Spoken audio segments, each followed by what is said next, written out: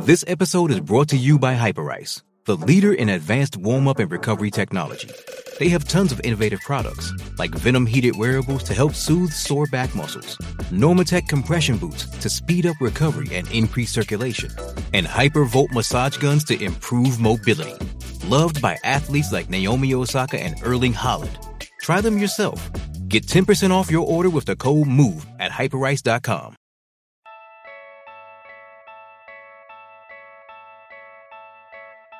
How does Kyrie help the Nets?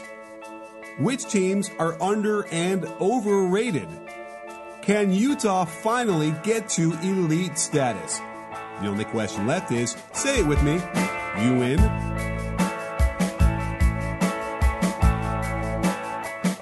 Hey, sports fans, Coach Nick here, and welcome to the B-Ball Breakdown live show / podcast / hangout with Jared Weiss. As always, I am joined by the Jared Weiss, who's still out there lurking. It's good to see you. We haven't lost you completely yet during the offseason. Jared, how you doing?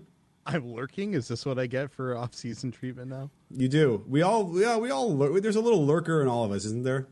I guess so. You know, I mean, I've been lurking. I managed to sneak into your house pretty late at night when I was staying with you out in LA before Vegas. So yes, I guess I've established that reputation. But it's been too long. This is our first show. Did we even do a show after Vegas, or has it been? Oh, been not for a while? Yeah, not after Vegas. We did one like in the midst of the free agency insanity. That's I believe. Right. Okay. But no, we haven't. And I didn't even see you in Vegas. You were obviously too busy hobnobbing. I did some hobbing with some knobbing. I'm not sure how the verb works there, but yeah, there's still so much that we haven't even gotten to, and I thought, why don't we do another live pod now? Because pretty much nothing is happening in the league at this point, but there's still some really interesting things that impact both on court and off the court. But also, I thought it'd be a good chance for us to talk about how some of the new acquisitions will fit with their new teams. Guys like D'Lo, Kyrie, Mike Conley. I guess basically just all the point guards that switch to new teams. Yeah, all the all-stars that have now on different teams. So, since you're the man who's got the organizational skills, let's jump off with one of those you just talked about. Should we talk about? I did a video on D'Lo to the Warriors, but I've been looking at a video for tomorrow for Kyrie with the Nets, and I kind of feel like we should kick off with that while it's completely fresh in my mind. What do you think? Is that okay? Sure. I'm somewhat familiar with Kyrie Irving. You are. Okay, now let me ask you this. Did he pull a LeBron game, whatever that was, against the Celtics with Cleveland before he left the first time in this playoffs? What do you mean? Like as far as like just gave up? Or? I was unaware of the stats, I suppose, his last 5 games in the playoffs, but apparently that entire Bucks series, games 2 through 5, right? Yeah. That was like a full. That was like in 2010 when LeBron just shut down with 5 minutes left, and I was still a fan at that point. I was like in college, I think, and I remember watching him, and he wasn't even crossing half court, and you could just see he was already done with Cleveland about halfway through the fourth quarter. It was pretty sad. And Anderson Varejao was like, "What the hell are you doing, LeBron? We're still playing." Right. And yeah, Kyrie. The irony is that Kyrie wasn't necessarily giving up as much as he was ditching the plan. He was just pulling a Steve Ballmer and just throwing the card off the podium. He just started taking wild shots. A big thing that he was doing that was so crazy was that he kept calling for switches for defenders to come off of Giannis so he could pick up Giannis at the 3-point line, which when I was seeing that, I was thinking maybe he's trying to take on Giannis first because he knows Giannis is going to get past him. So he's trying to feed Giannis into help. But then that just completely fell apart, and I think I started to realize he literally is just trying to screw things up. So yeah, it was weird. Wow. Okay. Well, now we got to deal with how he's going to fit in with the Nets.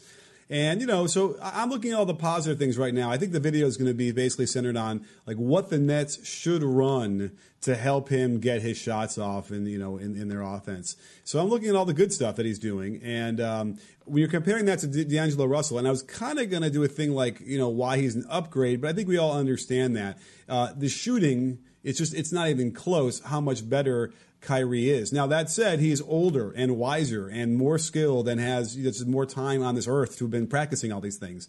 So there's a caveat there. But as of the first day of the season, starting in this fall, he is just going to be a much better shooter and much better finisher than Russell ever was for the Nets.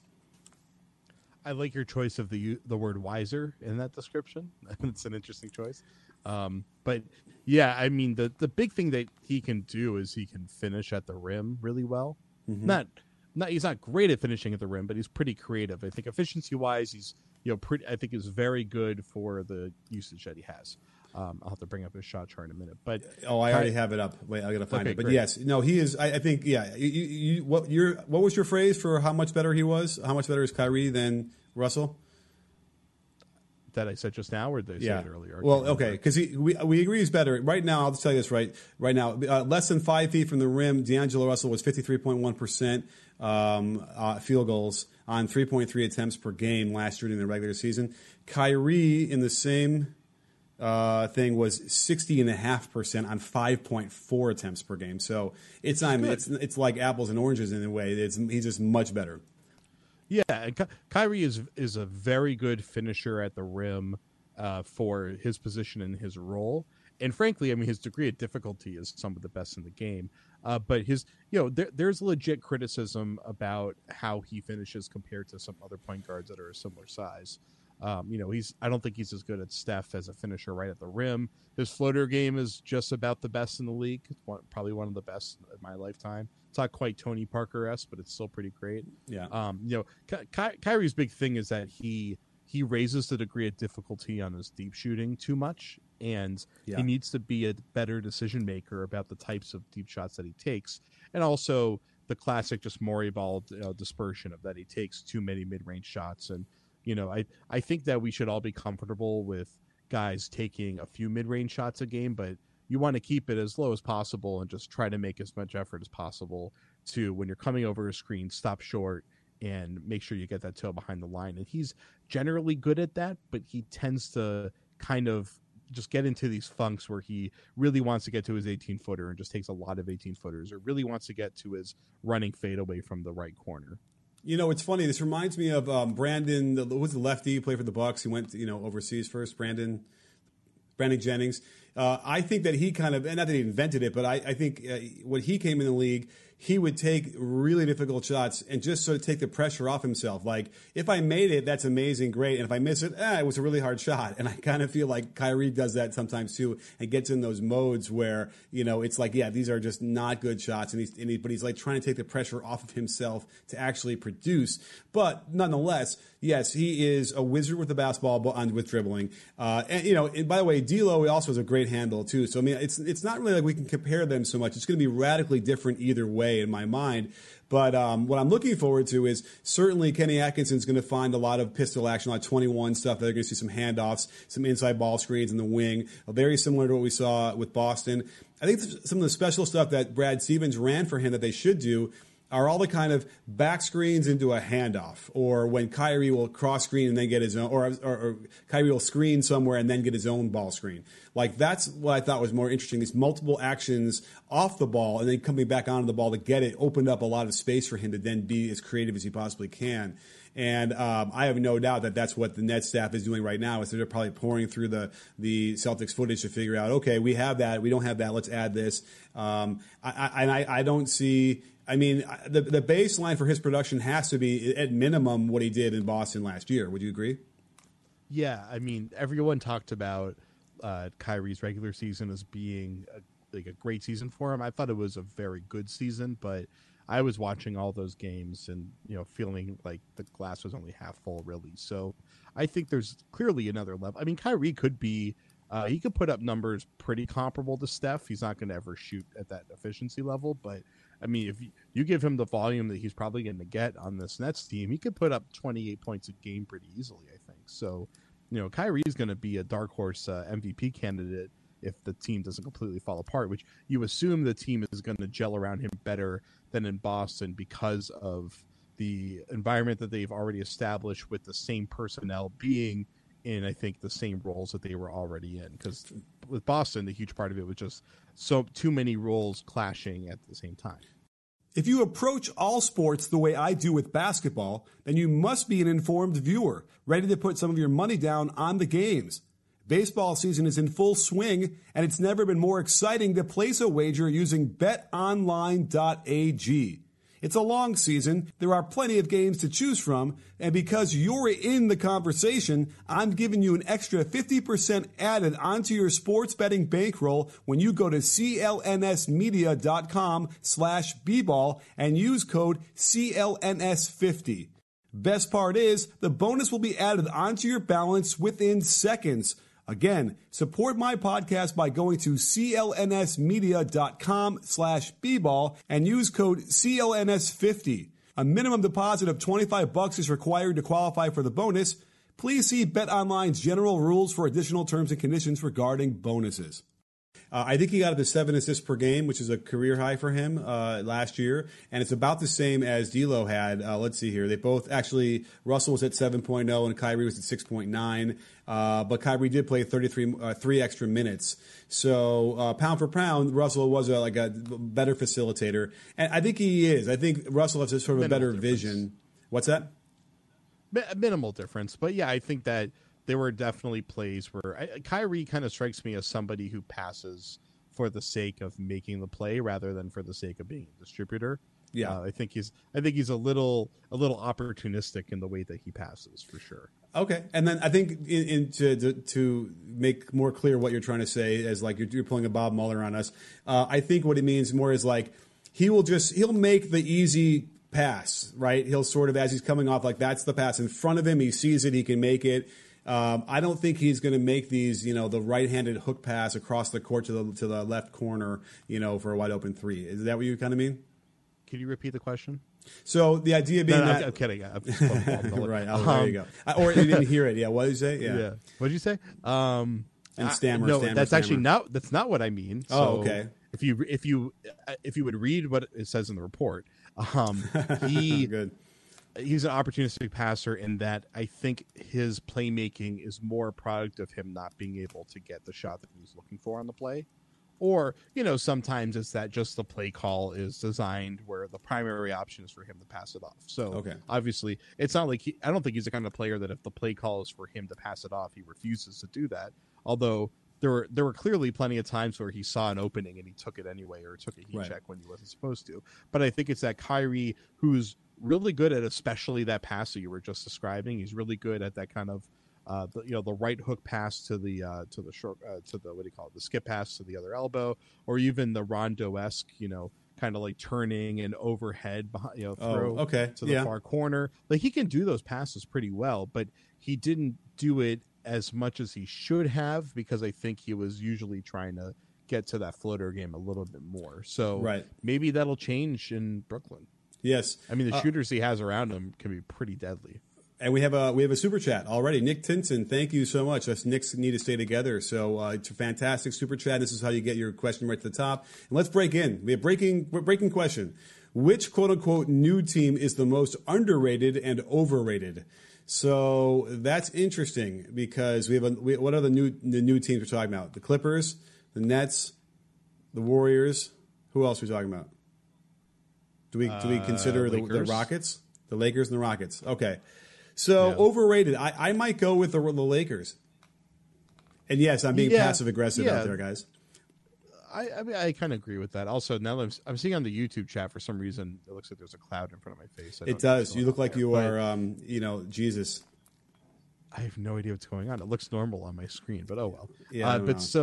Maybe I am Jesus. I did finish Hebrew school. So, how's your carpentry? I think not very good. So, I think that Philly is probably the one that is my early pick. And I'm probably responsible for that because I think right away after they made all those moves, I said these guys are clearly going to be the best team in the East. And now that I've had a chance to, really digest everything, I guess I am a little bit worried about them having a closer that they can rely upon. And I mean, I don't know. Horford has traditionally been a really clutch shooter.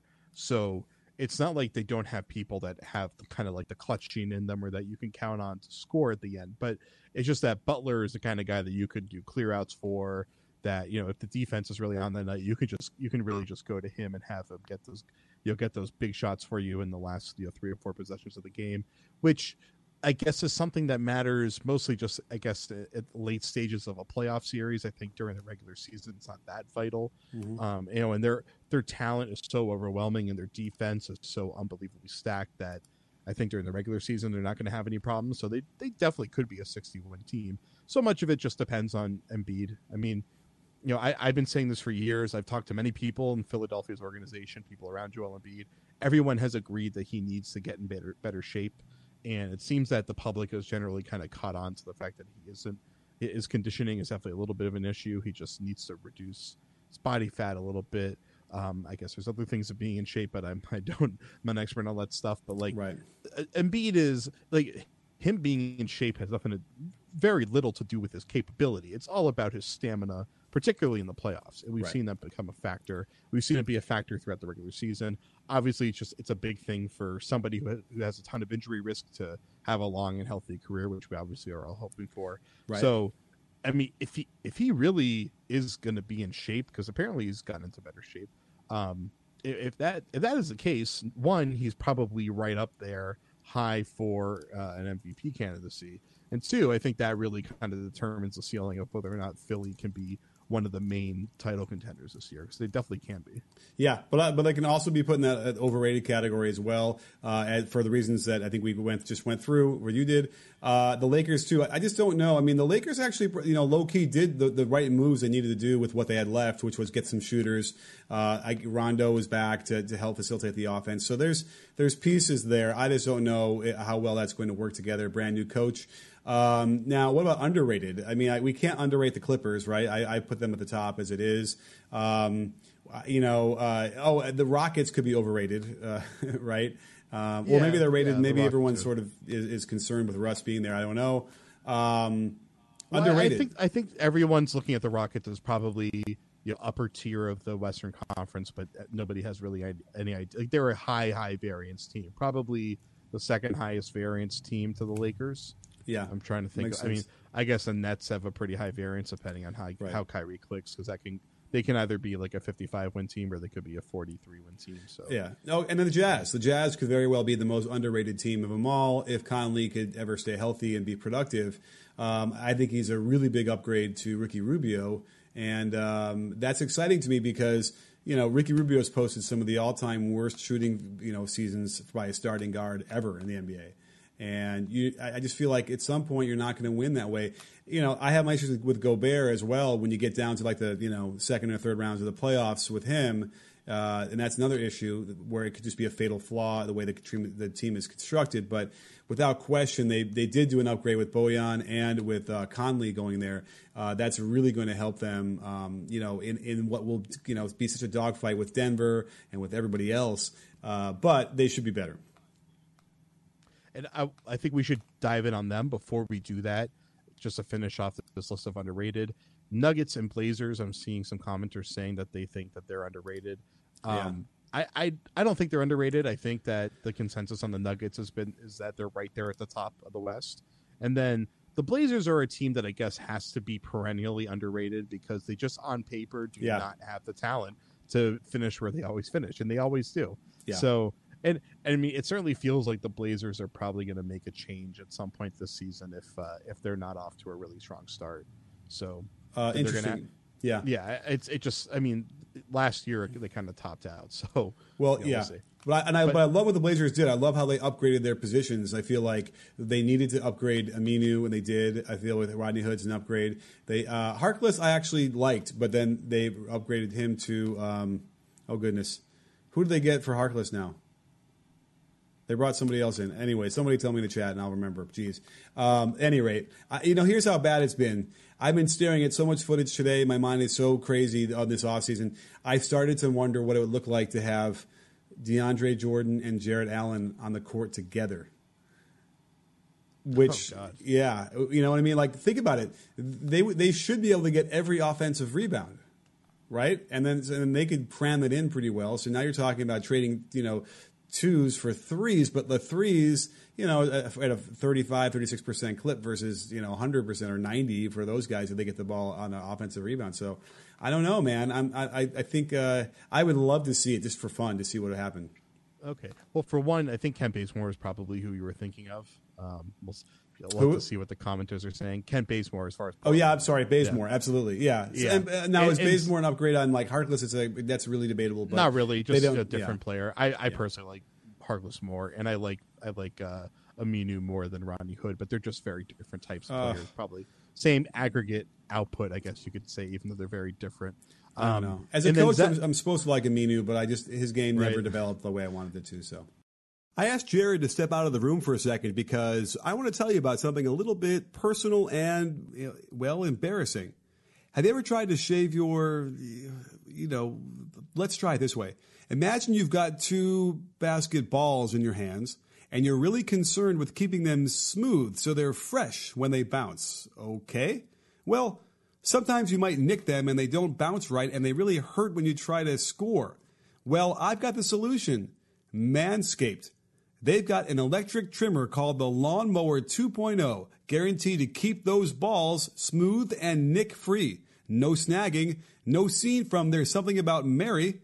For God's sake, don't use the same trimmer on your face as you're using for your basketballs. Everybody knows that to dribble properly, you need good, clean, fresh balls in your hand. And if they get too smelly or cracked, Manscaped has the Crop Preserver that will keep those balls smelling good and moisturized. Right now, you'll save 20% plus free shipping and a free leather travel bag that is simply awesome with the code BREAKDOWN at manscaped.com. So don't get caught holding your balls in your hand without Manscaped.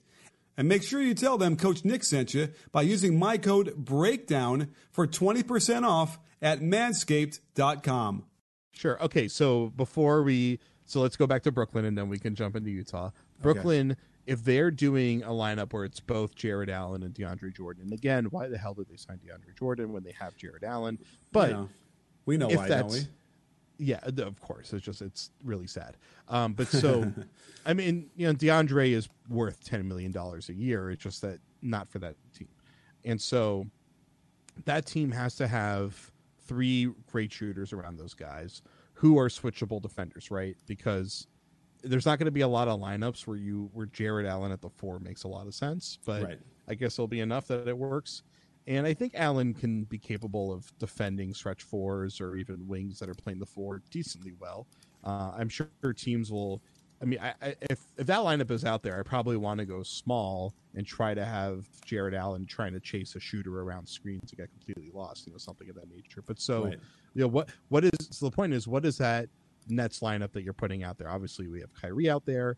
Do you do Harris and Kurucs? I mean, is it just you just want to have spot up shooters around Kyrie and Kyrie's the guy running with the ball the entire time? Do you need that secondary ball handler out there?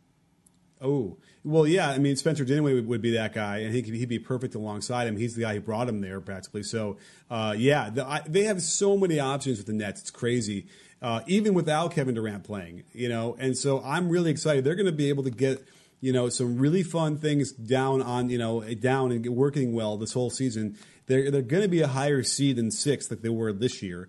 So, they're going to be 4th or whatever, right? They're going to be a lot of fun. They're going to be, probably a bit of a nightmare in the playoffs because any one of those guys can get hot. Even from Karis LeVert to Kyrie to Spencer Dinwiddie's clutch. They have everything. If Jared Allen is having trouble, like he's getting back down underneath by bigger guys, they can, DeAndre Jordan can shore that up pretty easily for them. So they have a lot of options here, and I'm really excited to see what's going to happen, how this is going to work. So what is the starting lineup for the Nets? Let's say that they don't start Jared Allen or Jordan, whomever. Oh, well, wait. They do start him? Well, it's either Jared Allen or DeAndre Jordan. Who do you want? Allen, but it's going to be Jordan probably. I wish it would be Allen too, but let's just either one. Okay, so it's whatever. You can plug one of those guys in. Okay, so you have Kyrie, LeVert, Harris, and then is it Taurean Prince, I guess? Oh, wow. I don't think Kurucs would have to start at that point. Yeah, Kurucs did start a lot of games, so he could, he might have that position, it's his until he loses it. But you're right. I mean, Taurean Prince, I'm anxious to see, like, on a better team how he really is, right? I've been wondering about him. I mean, just a huge part of it is how he shoots. It's just that he's like someone that seems like he should be a really good 3-and-D shooter. He shot 39% from three last year on five and a half attempts or so. Yeah. So, I mean, he statistically fits that profile, but everyone that I talk to that is around the Hawks says that they were glad that Taurean Prince got traded because they just don't see huge upside with him. And he just finished his age 24 season. He's still pretty young. Yeah. And he really fits that Jay Crowder bill from a couple of years ago.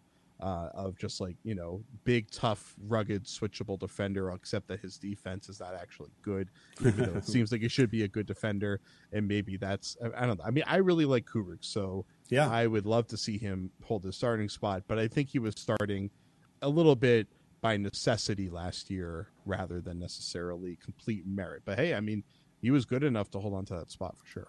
Yeah, I know for sure. Yeah, and so I mean, like I said, they have a lot of possibilities here because Joe Harris will start, and he, I mean, here's the thing: these guys are young; they're going to get better. Like they should be better than they were last year, and everyone improves. But I would imagine that that's going to be a real big thing for them. And they lost a couple guys. They lost who did they lose? I'm looking here, Jared Dudley is gone.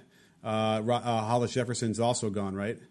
Yeah, which I mean that had to happen with all the depth that they have at that position. Damari Carroll's gone, which he didn't really help them all at all. Those guys got replaced by better players. I mean, Dudley definitely could be useful on this team, but they got Garrett Temple, who's the other Dudley type in the league. So, and I really like Temple. It's a great pickup for them too. He's really just solid and a good guy to be like the 7th, 8th guy off the bench. So they've done some terrific stuff. So again, the floor for them in my mind is 4th floor. And we'll have to find out, how much higher they can play above their heads. But yeah, that should be where they are at least. I mean, Indiana also, I feel like should be right up there too. So Depot is back right to start. Yeah, I think floor is probably 5. It seems like that's the class in the Eastern Conference. Who knows how good Miami is when you put a potent scorer like Butler on that team. I don't think defensively it's an upgrade because Josh Richardson is one of my favorite defenders in the league. So yeah, I feel like Butler and Richardson are pretty similar, except that Butler is just a much more dynamic scorer and playmaker. Right. But Miami, I don't think they took a massive leap forward. But they're probably pretty close to that tier right there. Yeah, and on the flip side, I see Richardson replacing Redick in their lineup in the Sixers, which I think is a huge upgrade defensively for them. So, it's never a good idea to let your emotions get the best of you while you're coaching, and it's certainly not a good idea when you're trying to decide what to wear out in public. I know I'm constantly trying to find clothes that are really comfortable, but are also really stylish to wear out as well. And at Rhone, I finally found the one place for premium activewear that is engineered for unparalleled quality and comfort. Slip on their Spar crew neck and you'll know exactly what I mean. It's ridiculously soft and has stretch to it, making it seem like it was designed exactly for you. Do you consider yourself a modern man? Well, Rhone has something for you for every occasion. Their selection of premium shorts, shirts, tank tops, socks, and swimwear has you literally covered for every situation, and they're perfect for the office or the gym. And now, Rhone has just released their amazing new commuter collection, perfect for looking great and staying comfortable at the office. There's no question the style is familiar but unique, as it rides the line between absolute comfort and the need to look appropriate in an office setting. I'm a sucker for pullovers, and their Sequoia quarter zip is awesome because you can have a nice collared shirt underneath it to get the perfect mix of business and casual. And that goes for everything in the commuter collection, from pants, polos, shorts, and shirts that are all lightweight, comfortable, and wrinkle-free. Go to Rhone.com/breakdown today and use promo code BREAKDOWN to get 20% off your first purchase. That's RHONE.com/breakdown, promo code breakdown for 20% off. Rhone.com/breakdown, promo code breakdown. Where do we want to jump next as we start to we said we were going to do Utah, so my God. The commentators are mentioning Ed Davis. Yes, they lost Ed Davis, but they replaced him with DeAndre Jordan. So That's an upgrade. Pretty similar players in a lot of ways. Yeah. I would rather have Ed Davis at his price than DeAndre at his price. But, Oh, hey, I mean, DeAndre phoned it in ever since he left the Clippers. If he stopped Right. phoning it in, he could be really, really good. yeah. So, And you know what? You have a good point because at some point there's a limited return on DeAndre Jordan at that price. You're right. And if you could find Ed Davis for a lot less, then it's a no-brainer. So that's actually a good point. Where did Davis go again? Do you remember? to Utah. He went to Utah. Okay, so let's give them a few next. minutes. The Utah Jazz fans are really upset at me because I haven't been doing this video I need to do on them. I don't know why, but I will eventually. But I did mention them, and I don't know if you even agreed or concurred or disagreed with what I said earlier about Utah. What do you think? I think they're amazing. The questions that we have with Utah are such relatively small issues that it seems like they're destined to be an elite team this year. I wouldn't be surprised if they have the best record in the NBA.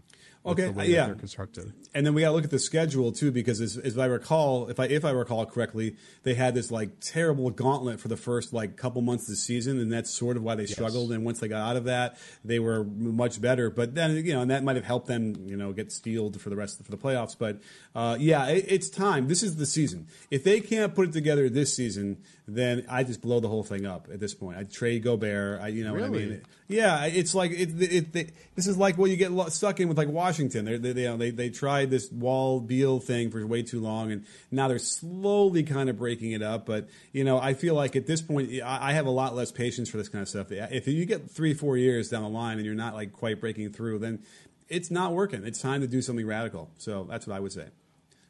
Well, so the thing is, I don't think trading Rudy Gobert would be blowing it up. I think it's I guess the core. Well, they already lost favorites, right? So their core is Mitchell, Ingles, and Gobert, right? And Dante Exum is still there. That's like the core that has been held over. And then Royce O'Neal became a part of that last year. Then they add Mike Conley this year, and then they brought in a new bench of Moutier, Davis, and Jeff Green as the wing, right? And then, am I forgetting someone? I mean, Georges Niang hasn't done that much yet, but has some potential for rotation. Nigel Williams-Goss is a backup point guard that they just drafted. So now you're making me down on Utah. Really? So I don't know. Okay. I love it because I forgot Bojan. They brought in Bojan, and so they have every type of scorer now offensively. The only type of scorer they don't have is like a really good post up guy, which most teams aren't really using except for like maybe 5 times a game. So, and I mean, that's because they lost Favors and whatever. They can live with that. So I love it because they both can do the kind of, high pick and roll or pick and pop based offense. They can do the stuff that they've been doing with Gobert and Mitchell getting dribble handoffs. They can do dribble handoff actions or pistol actions with pretty much everybody in their starting lineup now. So Gobert is going to have so many great roles. I mean, just think about it. It was one thing when they were running pick and roll or doing DHOs with Joe Ingles, who's great. But then also now with Bojan out there, it's like Gobert is going to get so many easy rolls of the hoop. So I agree that they're pretty much going to have to go sink or swim with Gobert this year. This is the year where they find out if he's really going to work, for the rest of his career and whether or not they can win the title with him. But they put him in the position for the conditions to be as easiest as possible offensively for him to show that you don't need to take him off the floor late in games. Okay. Well, we'll find out. And again, it's also matchup centric. So the Rockets play them, then they can get him off the floor for I would say half the 3 or 4 of those games, and if in the other games he could stay. So we'll see. But I don't know. I guess what we're saying is the West again is as loaded as it's ever been, 1 through 10, and the East is finally loaded. I think 1 through what are we going to say 5, 6. Yeah. We have to figure out like what Toronto's story is because without Kawhi, are they going to be able to sustain anywhere near where they kept up with the last year? What do you think? Yeah, no, I don't know. I want your thoughts on this. Well, I mean, listen, Siakam is going to get better. They'll have OG. You have Lowry, who he's getting older, but he probably could squeeze out another year of being where he's been. I'm forgetting. Well, they have Ibaka still. I mean, so they have a team. They have a team that should be top 4 or 5. They're in that same mix. No, I mean I think the Nets are better than them, but they're in the top half of the East, right?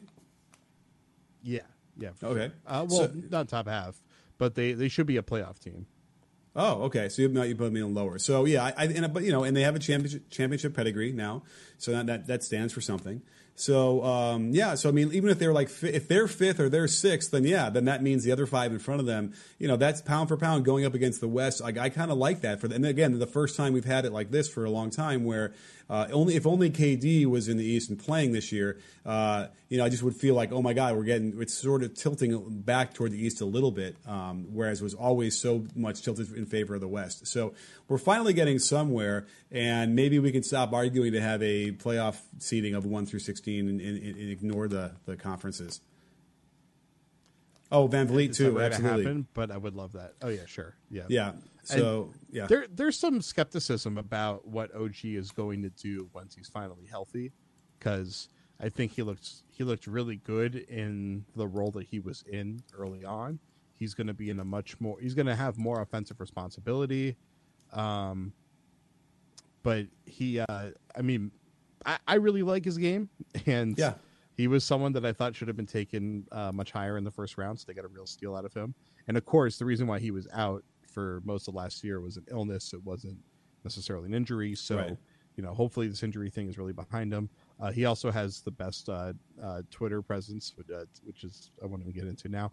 But I guess the question is really, can Lowry and Fred really emerge, and then is Siakam going to continue to make that exponential increase? Because right. The playoffs are very up and down for him. Siakam, I think, continued to show in the playoffs that he has that incredible potential, and he has that All-NBA potential, even offensively. But just that there are certain matchups where you really take him out of his game, and he needs to show that he can be a real off-the-bounce player rather than just a transition off-the-bounce player. So yeah. He's one of the guys that I'm most excited to see, because I feel like he could be an All-NBA player this year, even definitely right. an All-Star this year. And by the way, what's interesting about so they lose Danny Green, so it looks like Norman Powell is going to start for them at the 2 guard, which will be interesting. Although they could go big, I guess you could go Anunoby and Siakam and Gasol, and then you can go Lowry and Van Vliet. I mean, they have some options too, a little bit here, but they're definitely going to be. Patrick McCaw, I think is still around, right? I think he's still with them. I can't remember now what his contract situation is, but either way, so they have some possibilities here. I don't even know what Jeremy Lin's story is, but what he's doing, but nonetheless, So. He might be going over to play in China, I believe. Was that the really? Report today?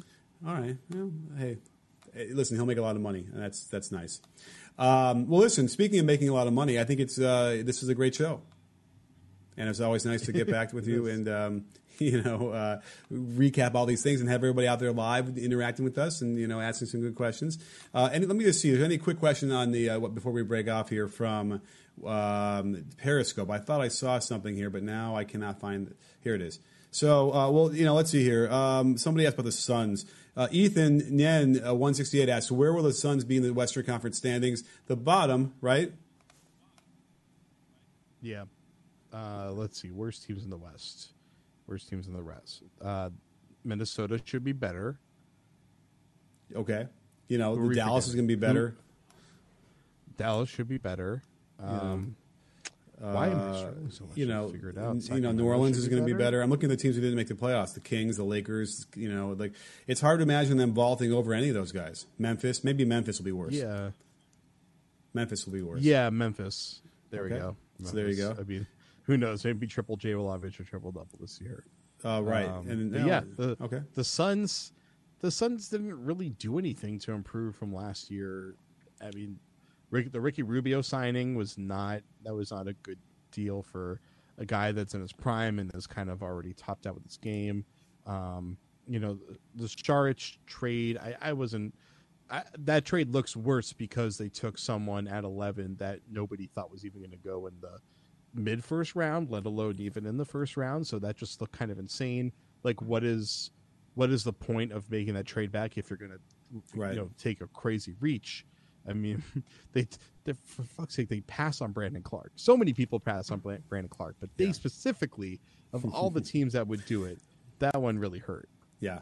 Yeah, I don't know what they're doing. It doesn't seem like they have a plan, an overarching idea here. I did see an interesting thing about this. Brandon23 wants to know about the Spurs. They kind of held tight as well. Nothing changed for them, right? They said they're going to get DeJounte Murray back, which is a huge re-addition. Yeah. And that's going to be tough because they got Marcus Morris, and then they didn't get Marcus Morris. Don't forget Lonnie Walker also is going to be healthy, and I really like his potential. He's a very exciting player, a very unique player for them. I don't think he really fits the mold of a lot of the guys that they have, so that'll be really exciting. They lost Bertans for nothing because of Morris backing out, which I guess will hurt them a little bit, but I don't think it's going to have a huge impact on them. And they got DeMarre Carroll, who will probably fill his role to a degree, ironically. Yeah. So I mean, there's still a deep team, and Jakob Poeltl and Brent Forbes get a year better. Those are guys that look like they were really coming into their own last year. And Forbes' shooting numbers were off the charts last year. So now between, I mean, they're really stacked. And Trey Lyles is like a huge question mark. I barely got to see him play in Denver last year. When he was on the floor, he looked pretty listless. But the year before last, he put up really good numbers. So and he could definitely fill Bertan's role. He can be the guy that just parks on the elbow and just takes spot up threes when they come to him. So he could end up having a really good year too. Wow. They're deep as hell. Great recap of the Spurs. Unexpected at the end here to throw it in there. So terrific stuff. Jared, thank you so much for breaking this down for us, coming in and joining us. Let's do this again soon, shall we? Sure, I'm interested. Okay, great. It's nice to meet you. Thank you for coming, doing this for me. I really appreciate it. And listen, everybody out there, this is, it's the off season, but we're still working hard. I'm still doing videos. Jared, you're still writing some articles at The Athletic. I'm right. Oh yeah, I got some very interesting ones in the oven right now, but no features. I guess the one thing I could say is I have what I did is I did a corporate risk assessment of all of the Celtics' main transaction decisions over the last couple of years, basically like during this rebuild cycle. So taking a unique approach to, analyzing what they've been working on. So I think people might find that really interesting or extremely boring, depending on your taste. So all right. Well, listen, you will either become a fan of mine or completely unfollow me and block me on Twitter. All right. Well, either way, I will never do that, and I'll read everything you write. So thank you so much for doing this for us, coming on, and we'll talk to you soon, probably next week. And don't forget, sports fans, that B-Ball Breakdown, we're not a channel, we're a conversation. You in? Are you in, Jared? I'm in on the Spurs.